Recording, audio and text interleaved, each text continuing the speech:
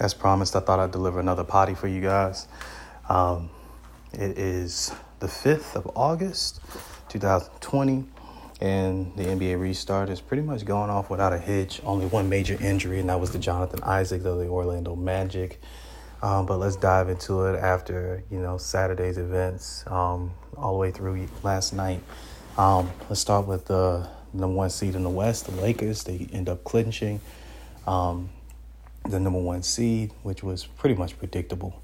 To be honest with you, it's all about the bottom seeds at this point when it comes to the Western Conference Finals. Can Portland sneak in there?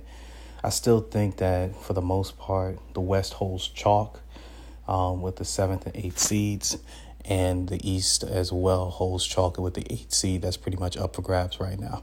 Portland's going to have to make a dramatic push in order for it to make it happen, but they're making steps in the right direction. They pulled it out against the Rockets last night, which was pretty doggone good. Melo, C.J. McCullough, and also Dame Dollar dropped down some crazy amount of points. Nurkic negated that small ball lineup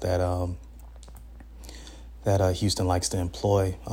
Not really surprised by how Houston is blowing past people in this setting, because just like with any offense you don't see enough of, like in college football, like Georgia Tech's offense or that triple option at BYU as well, you kind of don't get to see that type of stuff. So when you don't see it on a game-to-game basis, when you come to small ball with someone like Russ and Hard running the 1 and the 2, you don't know how to really prepare.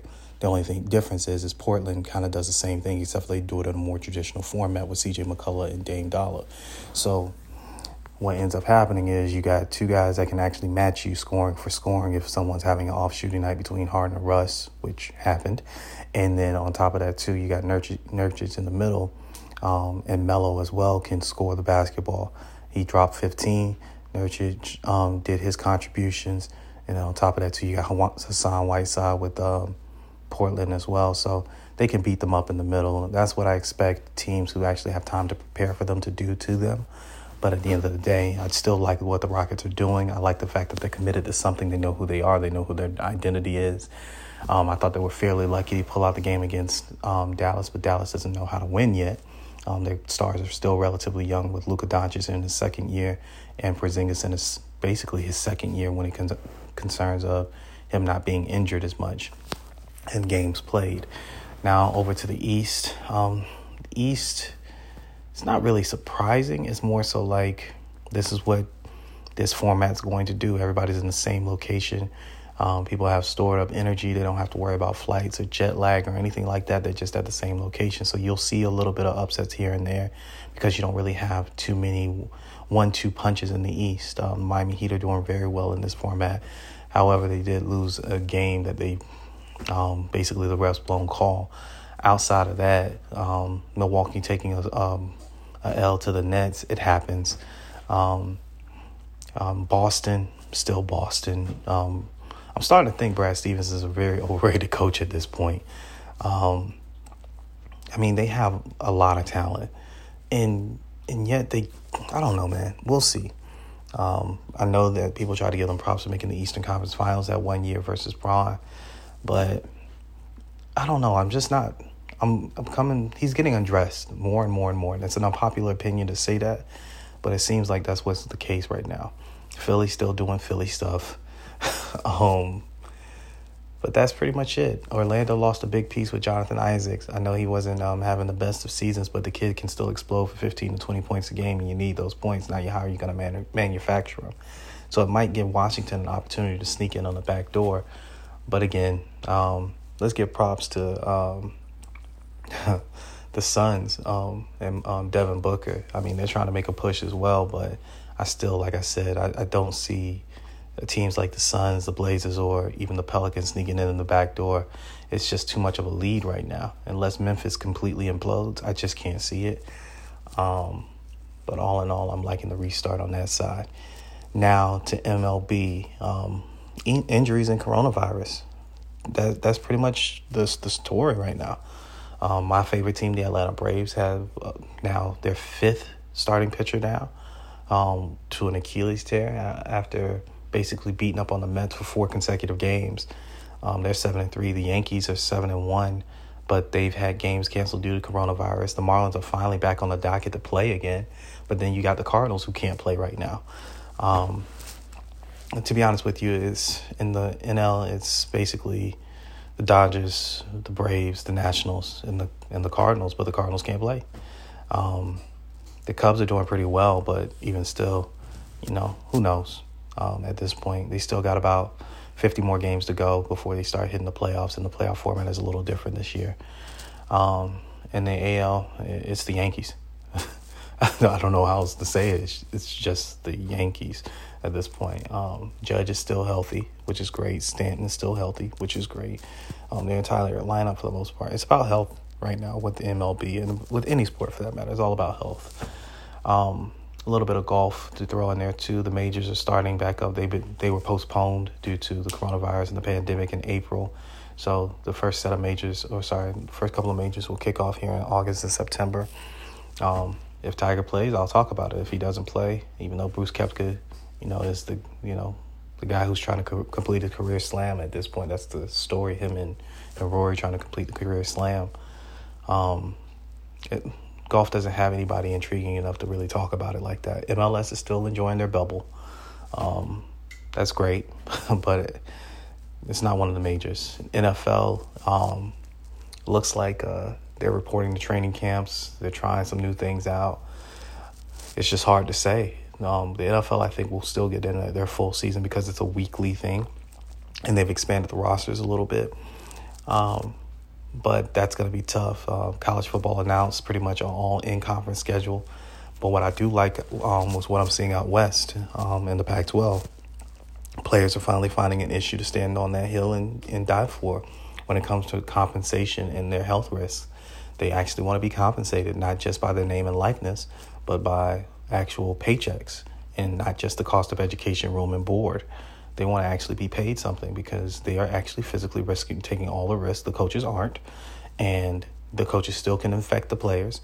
And now you're finding scandals in Colorado State University where players are basically being threatened that if they report, their symptoms or anything like that, that they'll see diminished playing time when they return from the coronavirus. And then you got at TCU, basically, Gary Patterson, he is a great defensive mind, don't get it twisted, but Gary Patterson basically tried to tell a player not to use the N-word by using the N-word to him as an example. You're a white guy trying to pull that stunt. I don't care who you think you are. You don't have the right to say that.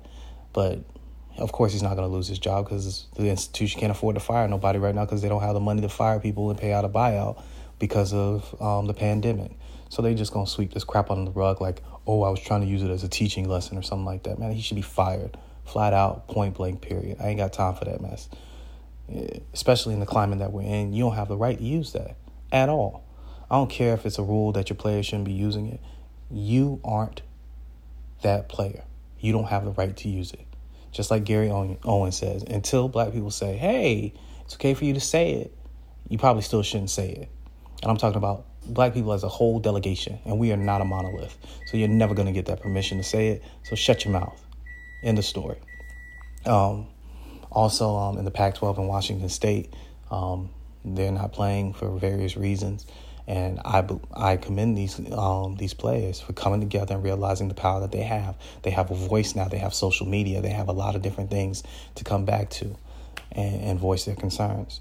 And I understand that all players are not on this bandwagon, but for the greater good of the players, they should unionize. They should have a union. They should have a voice and a say in a literally $1 trillion business model that has made, $1 billion business model that has made trillions on them since the model started back in the 1960s. The current model started in the 1960s. So with that being said, the NCAA is getting tax-free dollars to operate a system under a tax-free basis and not giving its fair share to its main moneymakers, which is the football and basketball programs, any respective campus. Outside of that, that's pretty much the show. I just wanted to give a quick rundown. Basically, in the NBA, it's the Lakers winning the top spot in the West for right now. The rest of the seeds will shake itself out. I'm still kind of interested to see if Portland can break through, or if Memphis will implode. Outside of that, it's nice to have something to talk about. I'm glad the NBA is handling these things very well. I'm glad the numbers in the NBA haven't been crazy numbers like it was in the MLB. But the MLB should have probably went to a bubble probably in Arizona and Florida, as opposed to doing what they're doing right now. Arizona, Florida, maybe St. Louis, and California. That's probably should have been the 4 bubbles that should have happened for the MLB, and maybe DC. So maybe 5 bubbles. DC, St. Louis, South Florida, Arizona, and California. Maybe that should have been the bubbles that they had to combat the virus and basically keep everybody in, a centralized location. There are many places that they could have done this, but they decided to keep traveling and keep doing all these different things, and you're seeing how it's pretty much eroding their season.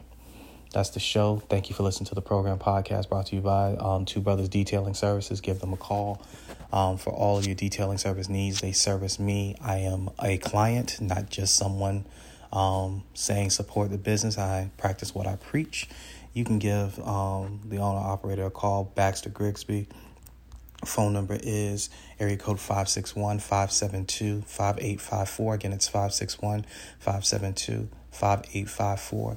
Again, this is the program podcast. Thanks for listening, guys. Enjoy the rest of your week. I'll give you another one probably on Friday going into the weekend games of the NBA.